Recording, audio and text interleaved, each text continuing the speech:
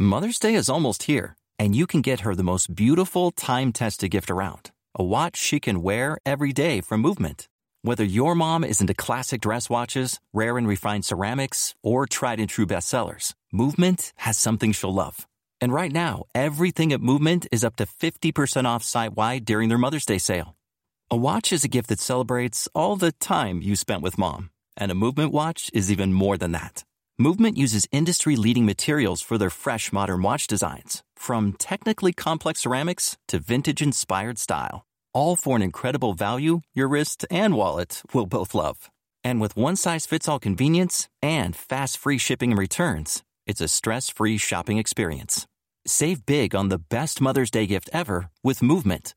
Get up to 50% off site-wide during their Mother's Day sale at mvmt.com. Again, that's up to 50% off at mvmt.com. Tuesday, the 28th of December 2010. Baltimore, Maryland.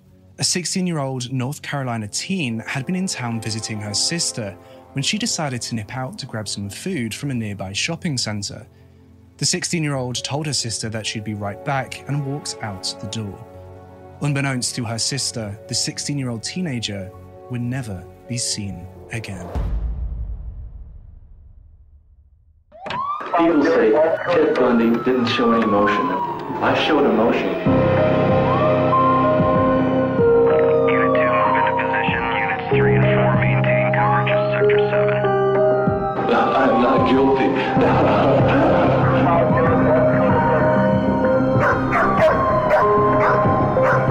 Opening clear. We have a visual. Repeat, we have a visual.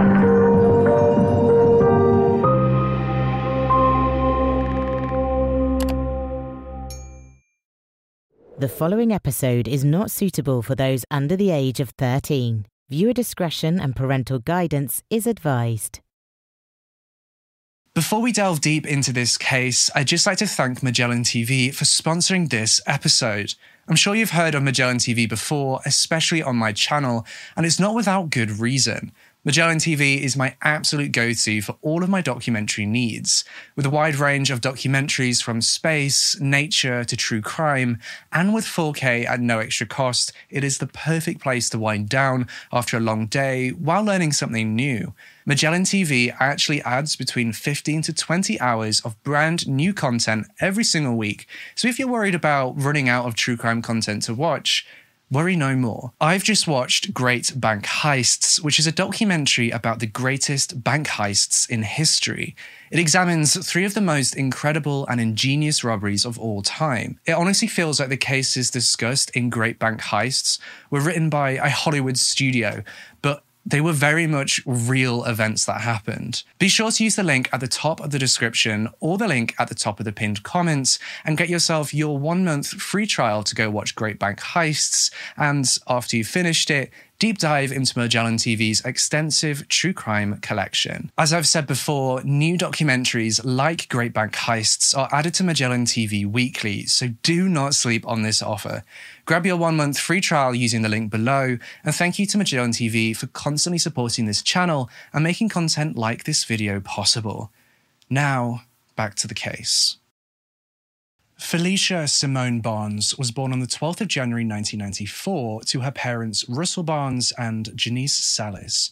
Her friends and family refer to her as Simone as she grew up, but for the purposes of this episode, we will be referring to her as Phylicia to avoid any confusion. Phylicia parents separated when she was young, and she actually had 3 half-siblings on her father's side. Phylicia lived in Monroe, North Carolina with her mother, and first met her 3 half-siblings, a brother and 2 sisters, when she was 5 at a family reunion.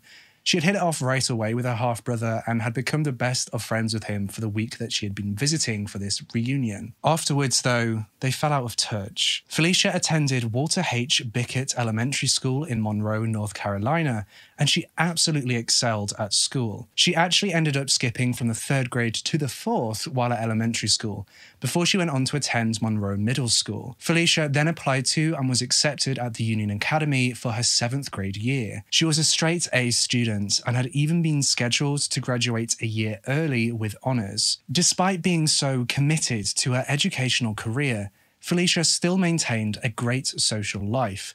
She frequently went to the movies with her friends, went shopping, and stayed in communication with everyone in her life via her mobile phone. Phylicia was described as having a vibrant smile and loving spirit that captured hearts and changed the lives of many who she met. Even those that she hadn't met, she still left a lasting impact on their lives. Now, thanks to technology, Phylicia was actually able to reach out and reconnect with her half-siblings, Dina, Kelly, and Brian Barnes, via Facebook, and had actually gone to Baltimore before 2010 to visit these siblings that she barely knew. Though, despite not knowing all too much about one another, the four siblings quickly bonded. And as Phylicia had been intending to move to Baltimore to attend Towson University, the fact that she had siblings in the town that she had reconnected with settled any anxieties over moving there. As winter of 2010 came around, Phylicia made plans with her sister Dina to go and spend the New Year's celebrations with her in Baltimore. The sister that Phylicia had made these plans with was 27-year-old Dina Barnes, who was a pharmacy technician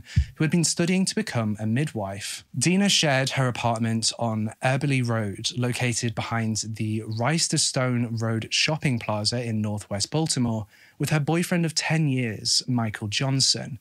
Though, despite Dina and Michael being together for a decade, they were actually in the middle of breaking things off with one another.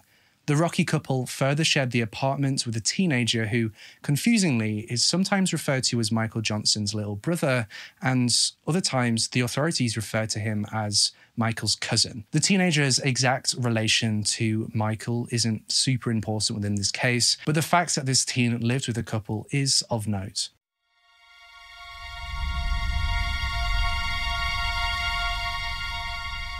Tuesday, the 28th of December 2010, started out like any other day that came before it. It was a relaxing day during that weird period between Christmas and the New Year where you've kind of lost track of what day it is and you're just hanging out with your loved ones.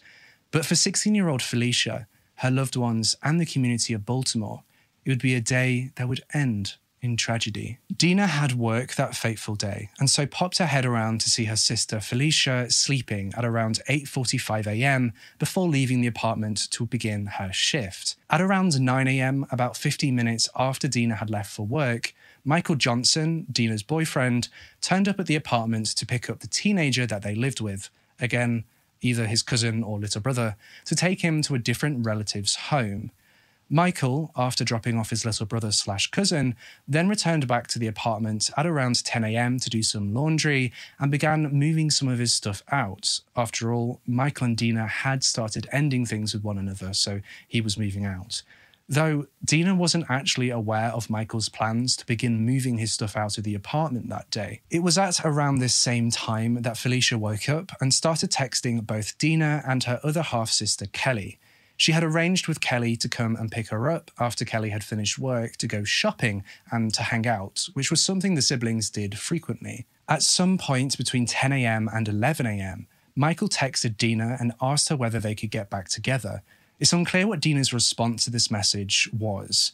Then at 11:08 a.m., Phylicia sent a text to her sister Kelly asking her to come pick her up early. Unknowingly, this would be the last time that Kelly would speak to her sister Phylicia. But it wasn't the last time that anyone would hear from Phylicia, as at 11:09 a.m., a minute later, Phylicia placed a call to Dina and she told Dina that she was alone in the apartment with Michael. Dina then asked Phylicia to go onto Facebook and look on there for a photo of Michael and his new girlfriend. It appeared that Michael had already moved on from the relationship with Dina, despite acting like a complete wet wipe and texting her asking her to get back with him, even though he was apparently in this new relationship. Phylicia then made 2 posts on Facebook, which unfortunately are now unavailable. But we do know what those 2 posts said. In the first post, the 16-year-old wrote about how she was at her sister's apartment with her sister's ex. And in the second post, made at 10:30 a.m., Phylicia wrote about how she was now feeling hungry. Phylicia and her sister Dina then spoke over the phone again at 11:38 a.m. and spoke about booking a hair appointment in the near future. It's unclear how long that call went on for, but what we do know is that at 12:23 p.m, Phylicia sent the last text she would ever send to her sister Dina. The text was simply confirming that she had in fact found the photo of Michael Johnson and his new girlfriend on social media. Phylicia's siblings would never hear from their 16-year-old sister, Phylicia Barnes, ever again. Kelly tried to phone Phylicia between 12:30 p.m. and 1:30 p.m. multiple times, but she received no answer. It kept going through to voicemail. You see, Kelly and Phylicia had agreed with one another that Kelly would pick her up at around 1:30 p.m. to 1:45 p.m., which was after Kelly's shift, and was actually a bit earlier than they had originally planned, as Phylicia had asked Kelly to come pick her up early. But as Kelly had received no response from Phylicia, she presumes that the plans had been cancelled and so called it off. At 1:04 p.m, Dina tried to contact Michael Johnson, and Michael responded to her via text telling her that he was trying to find a charger for his phone. He further claims that Phylicia had fallen asleep on the couch and noted that her phone had been ringing. Michael then allegedly left the apartment at 1:30 p.m. and claims that Phylicia had still been sleeping but had stirred when he left and muttered to him that she was going to get up and go grab something to eat after her nap. At 3:08 p.m, Kelly contacted Dina as she was concerned as she hadn't been able to reach Phylicia, though Dina suggested that Phylicia might have still been asleep. Now, at some point during this, Michael Johnson's little brother/cousin returned to the apartment. It's unclear when exactly this happened, though we do know that at between 4:50 p.m. and 5:10 p.m, Michael returned to the apartment to pick up his little brother/cousin. And when Michael arrived, he claims that the front door to the apartment had been unlocked and that there was music inside the apartment that had been turned all the way up. According to one source, Michael then texted Dina to tell her that Phylicia had been up and moving about in the apartment. It must be noted, however, that it's very unclear as to whether that text message actually happened. And it's further unclear whether or not Michael entered the apartment or whether his little brother/cousin met him outside. On top of all that, it's important to note that this little cousin/brother isn't really referred to much again within this case. He's not spoken about again, really, especially when we come much later on in this episode. He's just kind of not spoken to. He's just kind of ignored. Phylicia's sister, Dina, then clocks off work and returns to the apartment at about 6 p.m. And instantly, Dina realised that 16-year-old Phylicia wasn't there. Dina, as any sister would, immediately began to panic. Phylicia was a young girl who wasn't used to city life and who wasn't answering her phone. And as we all know, teenagers, especially in the 2010s, are glued to their phones. I mean, I was a teenager in 2010 and I was definitely glued to my phone. So not a single response for hours from the 16-year-old was extremely concerning. Dina began to phone a whole bunch of people, including their sister Kelly, their brother Brian, and their father Russell. At 6:11 p.m, Dina tried to phone Michael Johnson to see if he knew anything about where Phylicia might have gone, but he didn't pick up the phone. It wasn't until almost 50 minutes later, at about 7 p.m, that he actually returned her call, and he said on the phone that he had last seen her sleeping in the apartment at about 1:30 p.m. Now, I know what you're thinking. How could that be if Michael returned to the apartment at around 5 p.m. to collect his little brother/cousin? And honestly, I don't have a straight answer for you. There are many conflicting reports for the timeline of events that happened that day. It could be misinformation or quite simply a lie from Michael. We just don't know. This timeline doesn't even become any more concrete in later criminal investigations. Later on in this episode, it still doesn't become any clearer. Half an hour after speaking to Michael on the phone at 7:30 p.m, Dina decided to phone the police to report Phylicia as missing.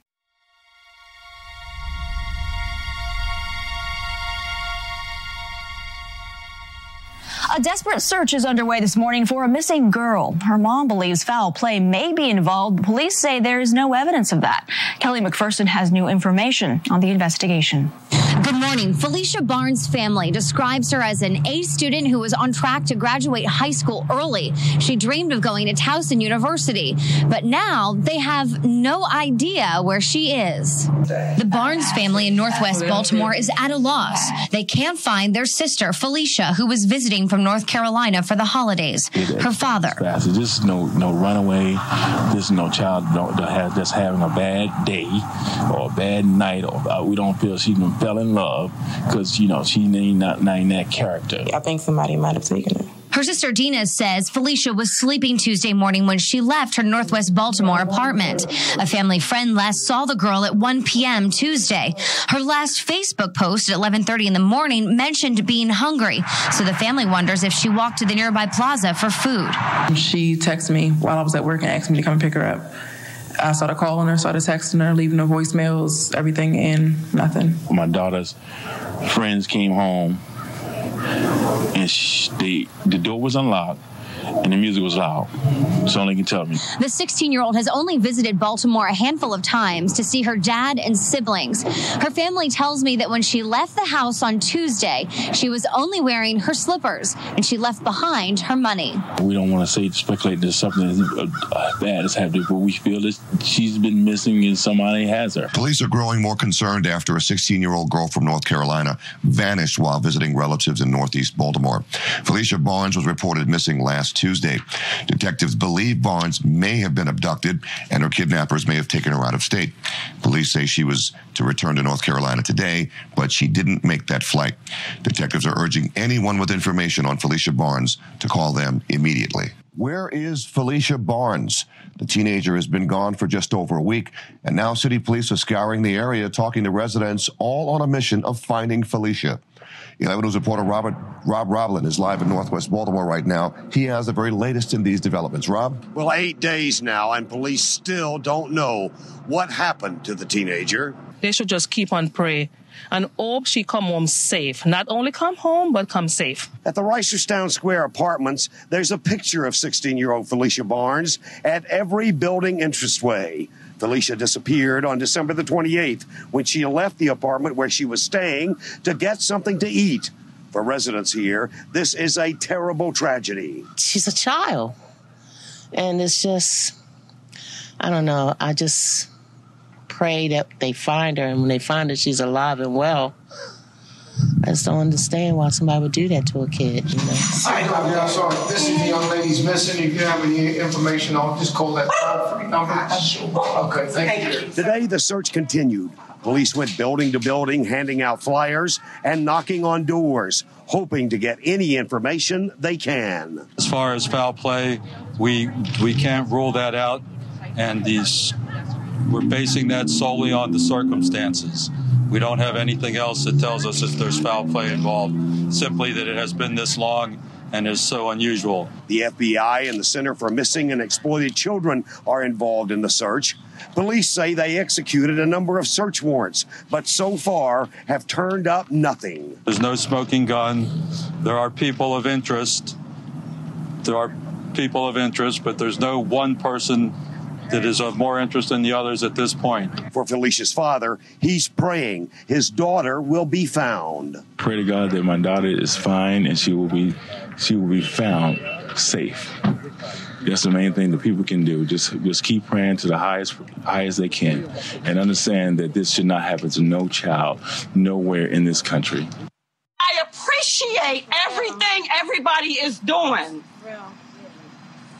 But every moment, it feels like I'm going through labor pains over and over and over again.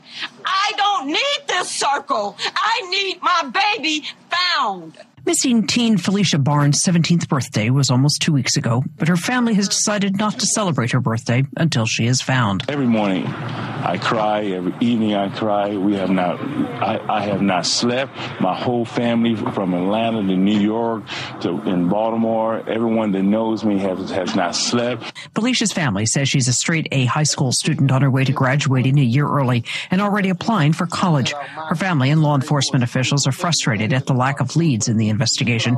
Two congressmen issued a joint statement asking the public for help.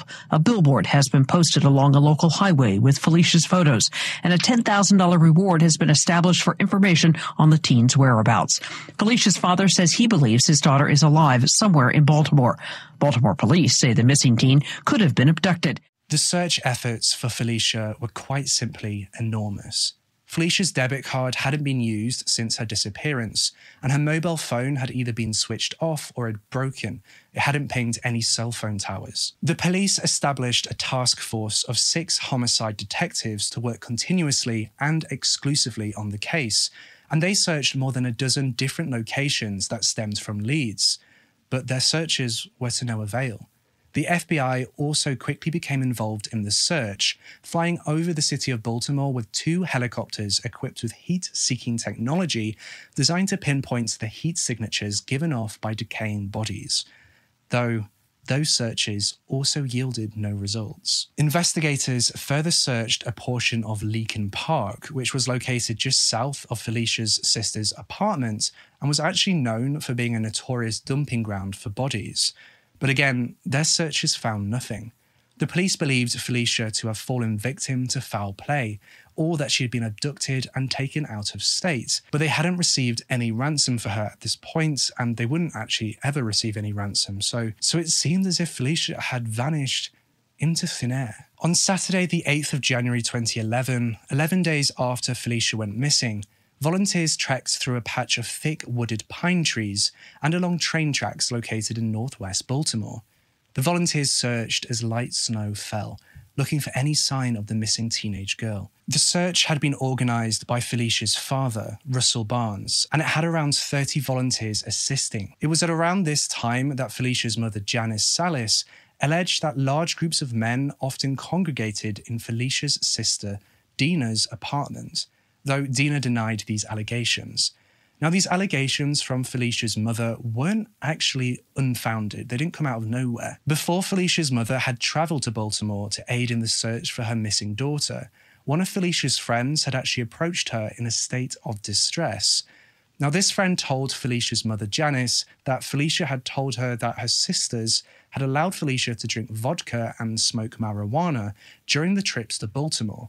And so when Janice arrived in Baltimore, she confronted Dina about Phylicia's friend's account that she had allowed Phylicia to engage in alcohol and substance abuse. Dina actually told Janice that Phylicia might have had a few puffs of marijuana, though Dina would later deny ever saying this in later interviews. It is important to note that Phylicia's friend, who had told Janice, Phylicia's mother, about this, had never been to Baltimore before. They didn't know anything about the atmosphere or lifestyle within Dina's apartment, but they were still able to describe with accurate detail some of the parties that happened within the apartment, parties which were backed up by images posted on MySpace. We can see clearly alcohol consumption and drug use within these parties. It must be noted that these images are not condemning at all and are not directly connected to Phylicia's disappearance. They simply help in providing the context and the background into the kind of parties that occurred in Dina's flats. Whether Phylicia ever partook in these parties cannot be verified or confirmed. We only have her friends' accounts, information shared with them by Phylicia, who might have exaggerated the truth. I also want to say that this in no way is demonizing the use of marijuana or the use of alcohol. It's just part of this case that Phylicia's mother believed that something went wrong when they were maybe at one of these parties, maybe some kind of substance abuse gone wrong or something to that effect. On Saturday, the 9th of April 2011, almost 4 months after Phylicia went missing, the police closed part of Patapsco Valley State Park, I'm sorry if I butchered that, as they begun a new and intensive search for Phylicia. The police hadn't received any specific tips that led their searches to the state park, and only said that their investigation had led them to the park, which, to be honest, is kind of contradictory because you wouldn't go to the park if you didn't have a lead or a tip, so make it make sense. Anyway, over 200 police officers combed through Patapsco Valley State Park, searching for any sign of Phylicia. At 12:30 p.m. on the 9th of April 2011, a volunteer group that had been assisting the authorities in the search stumbled upon a partially decomposing body. Had Phylicia Barnes finally been found? The investigators took a closer look at the remains and realised that the body that had been found was not that of Phylicia Barnes, but rather that of a fully dressed male. Later that same day, searchers also found a bunch of animal bones. But that was it. No new clues in Phylicia's disappearance. After a tough weekend, Baltimore police are going to have to start all over again, taking a fresh look at the disappearance of Phylicia Barnes. The teen from North Carolina went missing while visiting family right here in Northwest Baltimore. And yesterday, hundreds of officers from across the state joined volunteers for a massive search, but came up short. ABC 2 News' Cheryl Connor is here to tell us, where do the police go from here, Cheryl? Well, Jamie, volunteers also handed out flyers around the Northwest neighborhood where Phylicia Barnes disappeared. But the unprecedented search turned up no clues. So come Monday morning, it's right back to the drawing board for detectives. The most well-coordinated effort to date. Acting on a tip, Baltimore police organized a search at Patapsco State Park, right in between Baltimore and Howard County. Actionable intelligence information has led us back to Patapsco State Park. How the information was learned is kept quiet, but the effort here on Saturday shows it must have been credible. 500 people helped in the search for 16-year-old Phylicia Barnes. A team of agencies from the Civil Air Patrol, law enforcement across the state, the FBI, DNR, students at Coppin State University, and more than 25 trained dogs. We have absolutely no doubt in our mind that something terrible has happened to her, and we're working very hard to figure that out.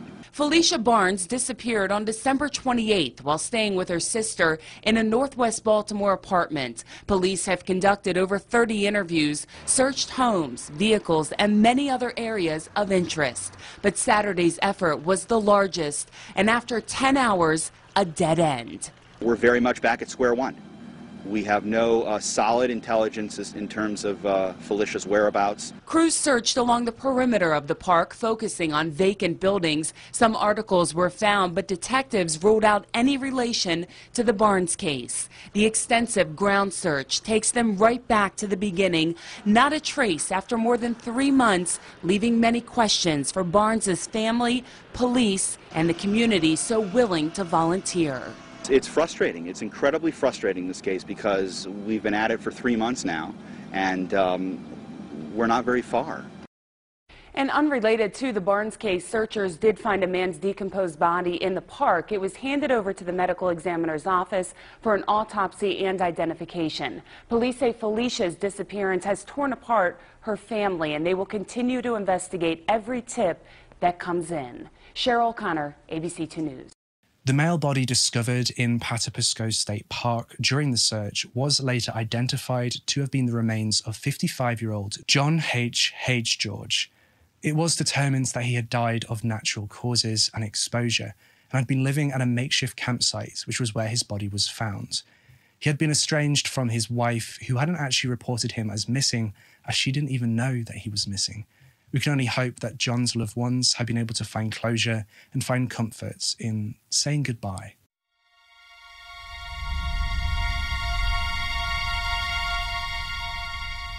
At 7:30 yesterday morning, 2 troopers were crossing the Conowingo Dam on Route 1 when they were flagged down by persons at the dam who indicated there was a body floating in the water, the Susquehanna River. The body was spotted on the Harford County side of the river, and later that morning, about 10 a.m., Natural Resource Police Department officers were able to remove the body of a female from the water. After an on-scene examination by police and forensic investigators, the body was taken to the office of the Chief Medical Examiner in Baltimore City. While the investigation was continuing, another body was reported below the dam, that'd be to the east of the dam, about 3 or 4 miles away. That second body was recovered about 2 p.m. The same day yesterday.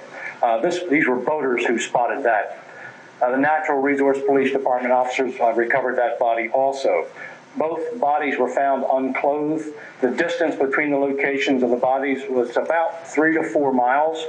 Autopsies were conducted on both bodies today at the office of the Chief Medical Examiner. Doctors used dental records to positively identify the body of 16-year-old Phylicia Barnes this afternoon.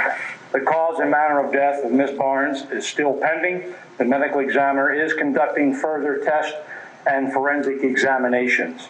The male has not been identified. His cause and manner of death has not been determined, but the medical examiner has indicated that it is a black male. He's 6'4", 240 pounds. Maryland State Police Homicide Unit investigators notified police throughout the region about the recovered bodies, and we're now working with the Baltimore Police Department homicide detectives and the ongoing investigation they had with Phylicia Barnes. As you know, from the very beginning, from December 28th of last year, when young Phylicia Barnes went missing in Northwest Baltimore, we've drawn on the resources of federal, state, and local partners to try to bring this case to closure. We've worked closely during that time with the Maryland State Police, and so detectives and our partners were very intimate in our efforts. We're going to continue to work as hard now as we've worked all those days since December 28th. And our goal simply is to bring closure to Phylicia Barnes' family and figure out what happened and hold those responsible accountable. On the 28th of April 2011, Phylicia's friends and family gathered at a vigil held outside of the apartment complex where Phylicia had last been seen. That same evening, mourners gathered at a church in her hometown of Monroe, North Carolina, for a memorial service. The investigators, though, were seemingly at a loss. What had happened to Phylicia Barnes? How had she ended up at the dam? Why? On the 4th of May 2011, the Department of Maryland State Police published a press release that contained information learnt from Phylicia's autopsy. Quote, "The autopsy conducted by the Office of Chief Medical Examiner determines the manner of death to be homicide. A cause of death was also determined, but police investigators are not releasing that information because it is an important part of the ongoing investigation." The investigators began to turn their attention to the last person to have seen Phylicia alive, Dina's boyfriend, Michael Johnson. Though it appeared from this point on, the investigation went very quiet. 6 months after Phylicia had gone missing, her family and friends rallied in front of the Baltimore City Hall in the hopes of bringing more media light to the case.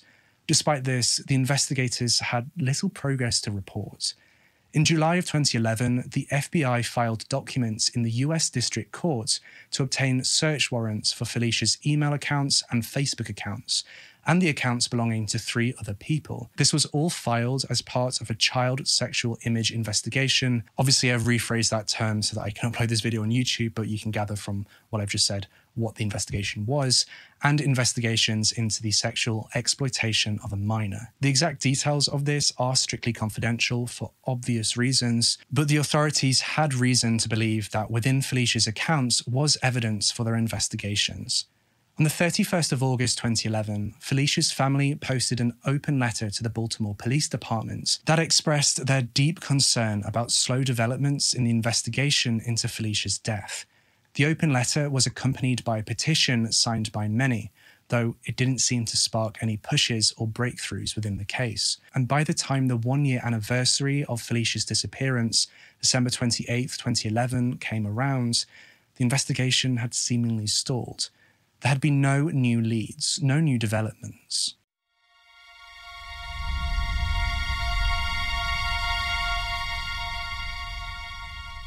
On the 25th of April 2012, an arrest warrant was issued in connection to this case.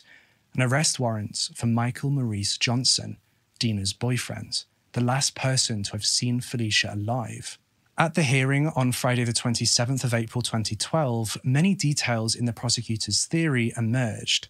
The prosecutors alleged that 28-year-old Michael Johnson had asphyxiated Phylicia in the apartment he shared with Phylicia's sister Dina before moving her body using a 35-gallon plastic tub. A neighbour to the apartment had allegedly seen Michael Johnson sweating and struggling to move a container from the apartment on the day Phylicia went missing. The tub in question has never been recovered, but tests revealed that a person of Phylicia's size could fit into a 35-gallon plastic tub. It was also revealed that Michael had exchanged 500 phone calls and text messages with Phylicia between July and September of 2010, and that Phylicia had actually told a relative that Michael had made her feel uncomfortable. As for a motive, one wasn't presented. And as for why Michael had been charged now after a 16-month investigation, remained unclear. Further, it was revealed that Michael Johnson had made conflicting statements about the container the witness had seen him with.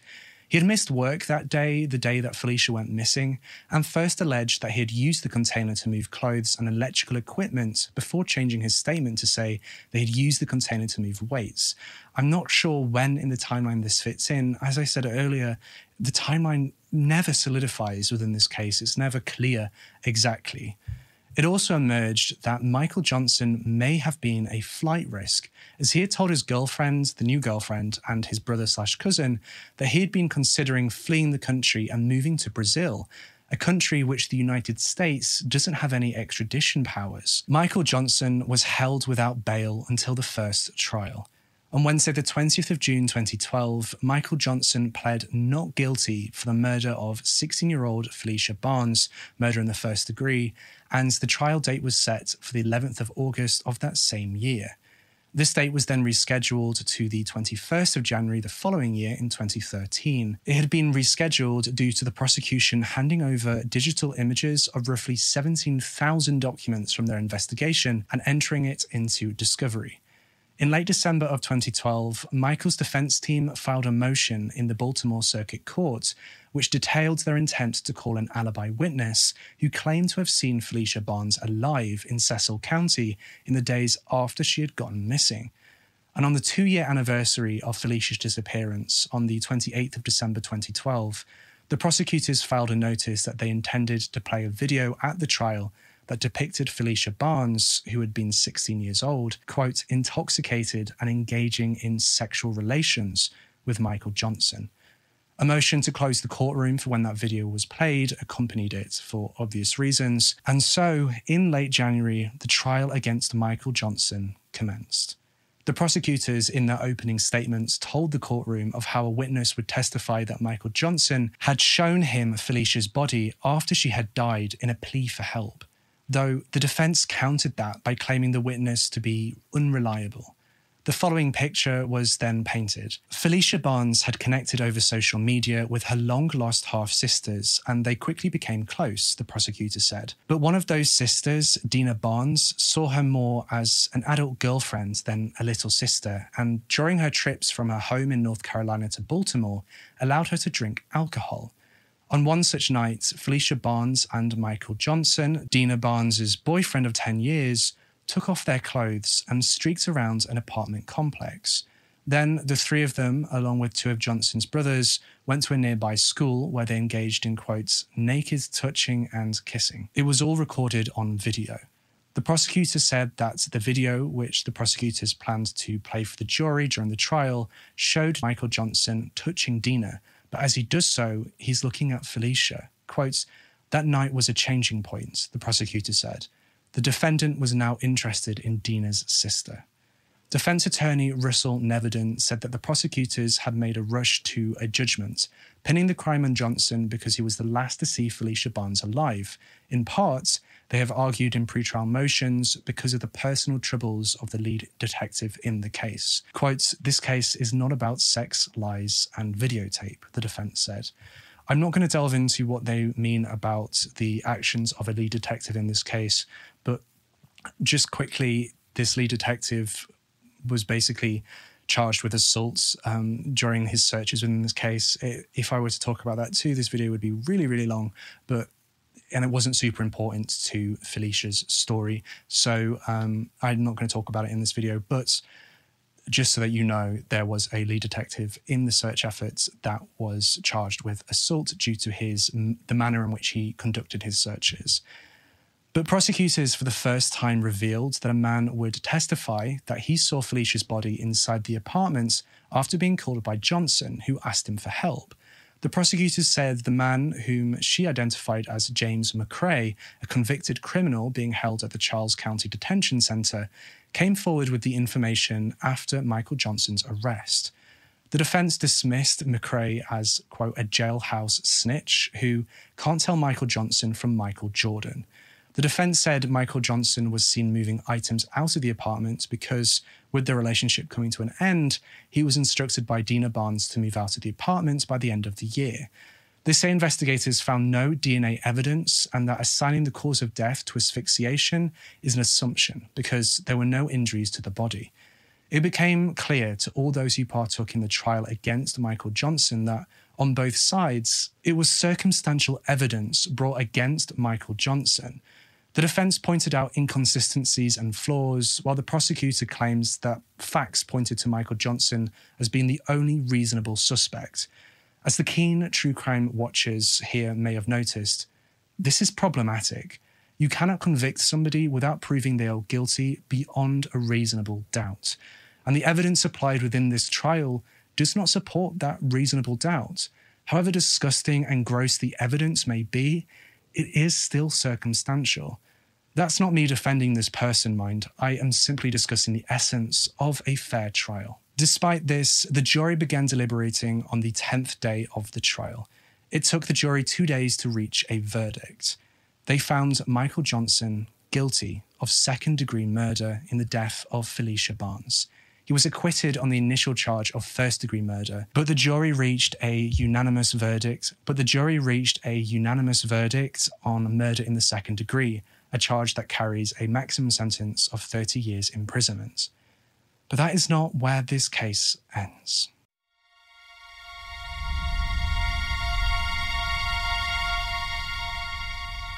In February of 2013, Michael Johnson's defense attorneys asked the judge for a new trial on the basis that the prosecutors had made improper statements to the jury and withheld information.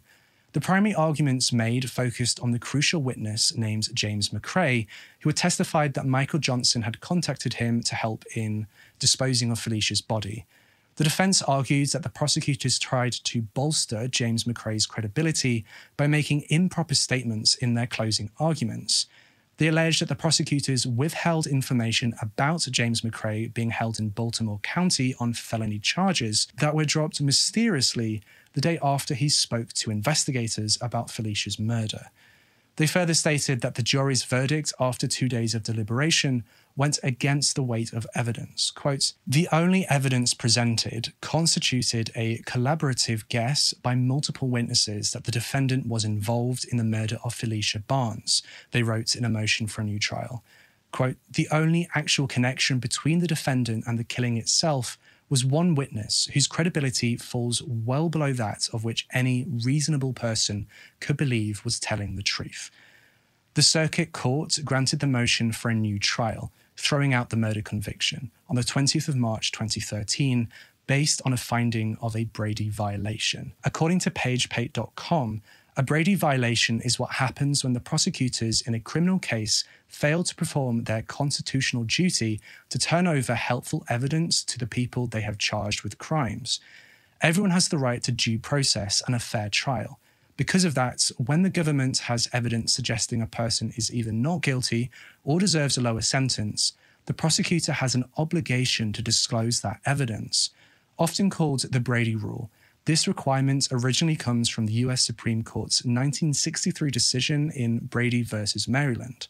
Later court cases have made the rule even stronger, requiring prosecutors to turn over this evidence even if the defense hasn't requested it, and even if the prosecutors claim they didn't know it was in their files. The case was then reset for a new jury trial, which began on the 2nd of December 2014. On Friday, the 19th of December 2014, Michael Johnson's team moved for a mistrial, and the court initially denied this motion for a mistrial, but they actually later indicated that they would take the weekend to think about the motion. And so the state rested at the close of proceedings on that same day. And after the court excused one of the alternate jurors, Michael Johnson's team made a motion for judgment of acquittal. The trial judge then suggested that the motion for judgment of acquittal would be addressed the following Monday. On Monday, the 22nd of December 2014, the court announced that they were going to grant the motion for mistrial and discharged the jury. They rescheduled a retrial for the 9th of March 2015. Following that, on the 14th of January 2015, Michael Johnson's defense team filed a motion to dismiss indictments on the grounds of double jeopardy, which the circuit court heard on the 20th of January 2015. The court then struck its previous grants of the mistrial and granted Michael Johnson's motion for judgment of acquittal. All charges against Michael Johnson were dropped. On the 2nd of February 2015, the state filed a new indictment, though Michael Johnson's team moved to dismiss this too. A hearing took place on the 12th of March 2015, which resulted in the circuit court granting Michael's motion for dismissal, and subsequently the case was dismissed. The state then appealed this dismissal to the Special Court of Appeals.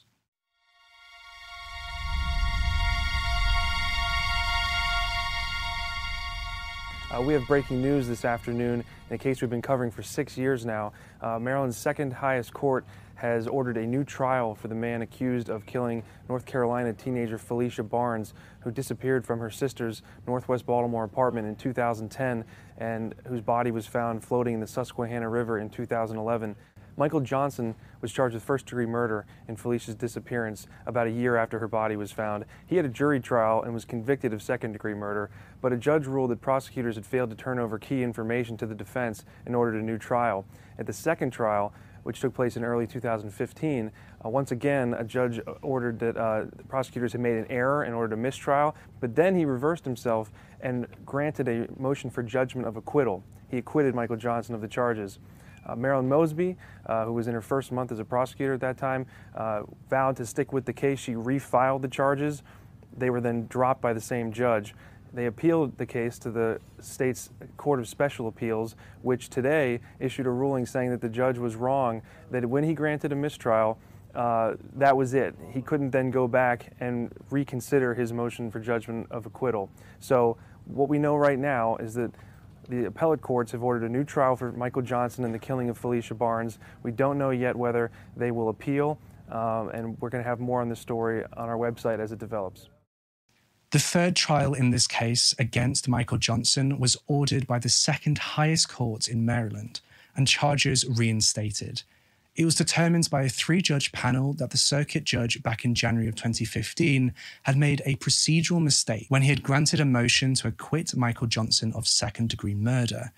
Michael Johnson's defense team then appealed this order of a third trial to the US Supreme Court in an effort to block it. They claimed that the Special Appeals Court decision was greatly in error and violated Michael Johnson's constitutional rights. Quote, "The government, with its vast resources, ought not be permitted to try him yet again after the trial judge explicitly found that the evidence was legally insufficient to establish that he was the criminal agent." On the 2nd of October 2017, the US Supreme Court announced that they won't be taking up the case of Michael Johnson, sealing the order for a third trial in the Baltimore Circuit Court.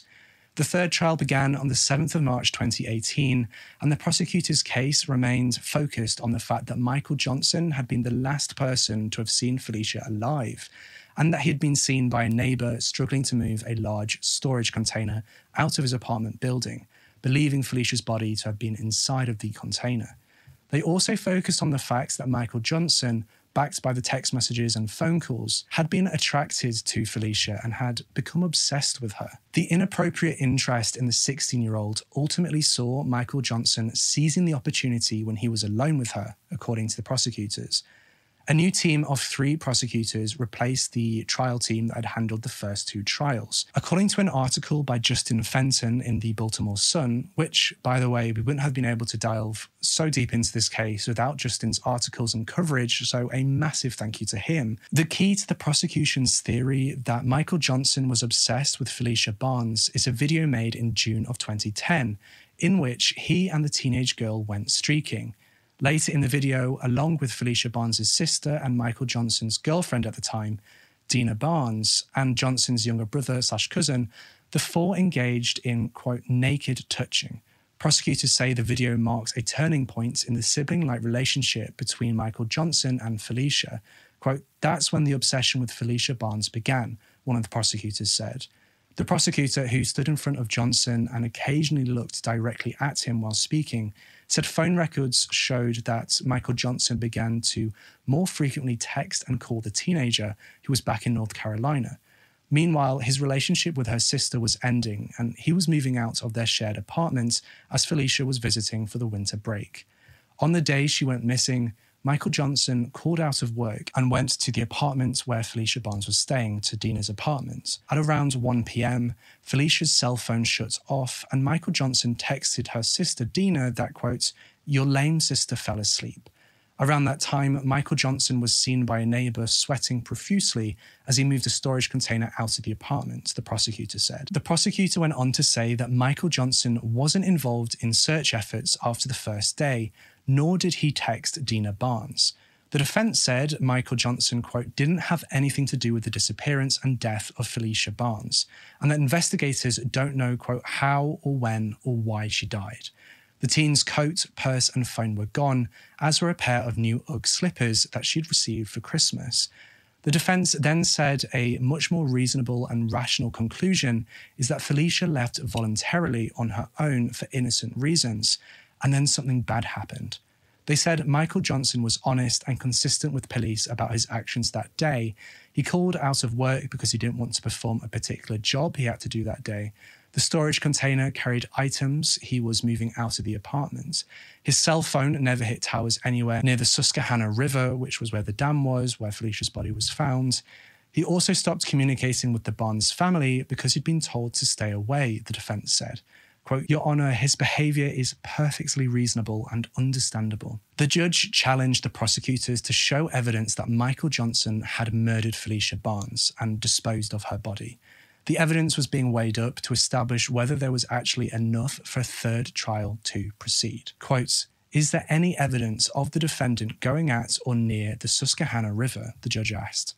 No, said Michael Dunty, one of the prosecutors. How did the body get up there? Peters asked. I don't have an answer for the courts, Dunty said. After 7 years of questions, a one-time suspect is acquitted in the murder case of Phylicia Barnes. This was the third attempt to convict Michael Johnson for the 16-year-old's murder. The North Carolina honors student vanished in Baltimore in 2010. Her body found months later. WJZ is live. Joy Burnett tells us the judge was not convinced there was enough evidence to convict Johnson. Joy. Well, Vic, this case had been going back and forth for 7 years. Michael Johnson was even convicted of murder. But after today's acquittal, he's now a free man. Michael Johnson said nothing as he walked out of court and then drove off. A judge acquitted Johnson in the Phylicia Barnes murder trial. The 16-year-old disappeared in 2010 while on break in Baltimore from North Carolina.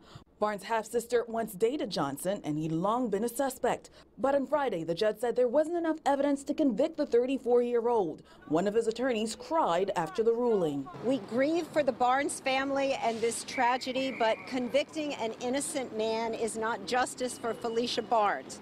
We are grateful that this 7-year nightmare is over for Mr. Johnson and his family. This is the third time he went on trial for her murder. The first conviction was overturned, then came a mistrial, and now an acquittal. Phylicia Barnes' father was present in the early stages of the 4-week trial, but not on Friday. Do you feel the evidence is strong enough? Are you still confident? Always confident. Always confident. Always confident. State's Attorney Marilyn Mosby said she spoke with the family after the judge acquitted Johnson. I am extremely disappointed by today's decision, but the judicial process has played out, and we have no choice but to follow that decision and to respect that decision. State's Attorney Marilyn Mosby also said they believe they were pursuing the person who actually killed Phylicia Barnes, but she said they also have to respect the judge's ruling. Reporting live tonight, Joy Burnett for WJZ. Michael Johnson was acquitted of all charges relating to the murder of Phylicia Barnes.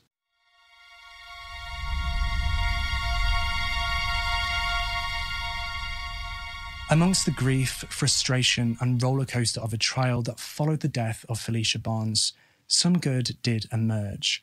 A bill aimed at improving coordination between law enforcement and community groups when a child disappears was proposed to Maryland's House and Senate.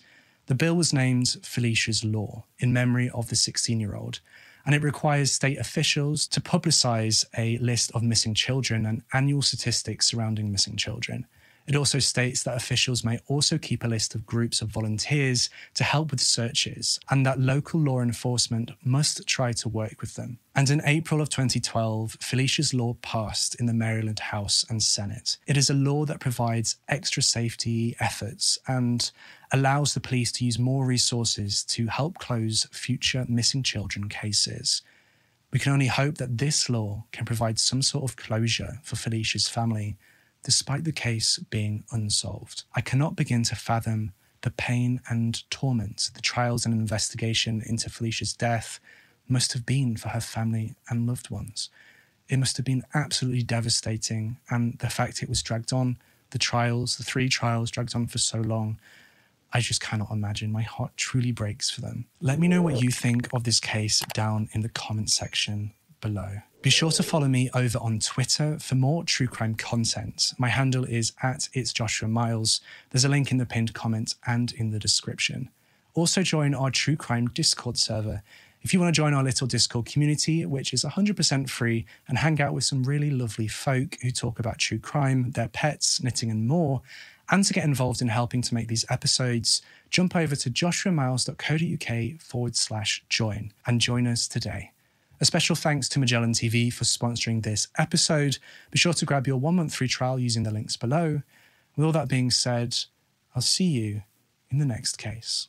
A special thank you to all of my Patreon members for helping keep this channel afloat, but especially thank you to my lead investigators for all of your support. If you'd like to support this channel for less than $5 a month, then head on over to patreon.com/itsjoshuamiles. For less than $5 a month, you'll get early access to videos and access to scripts and also polls on cases. If you or someone you know has been affected by issues covered in our programming, including this episode, then please use the link in the description for information, advice, and support.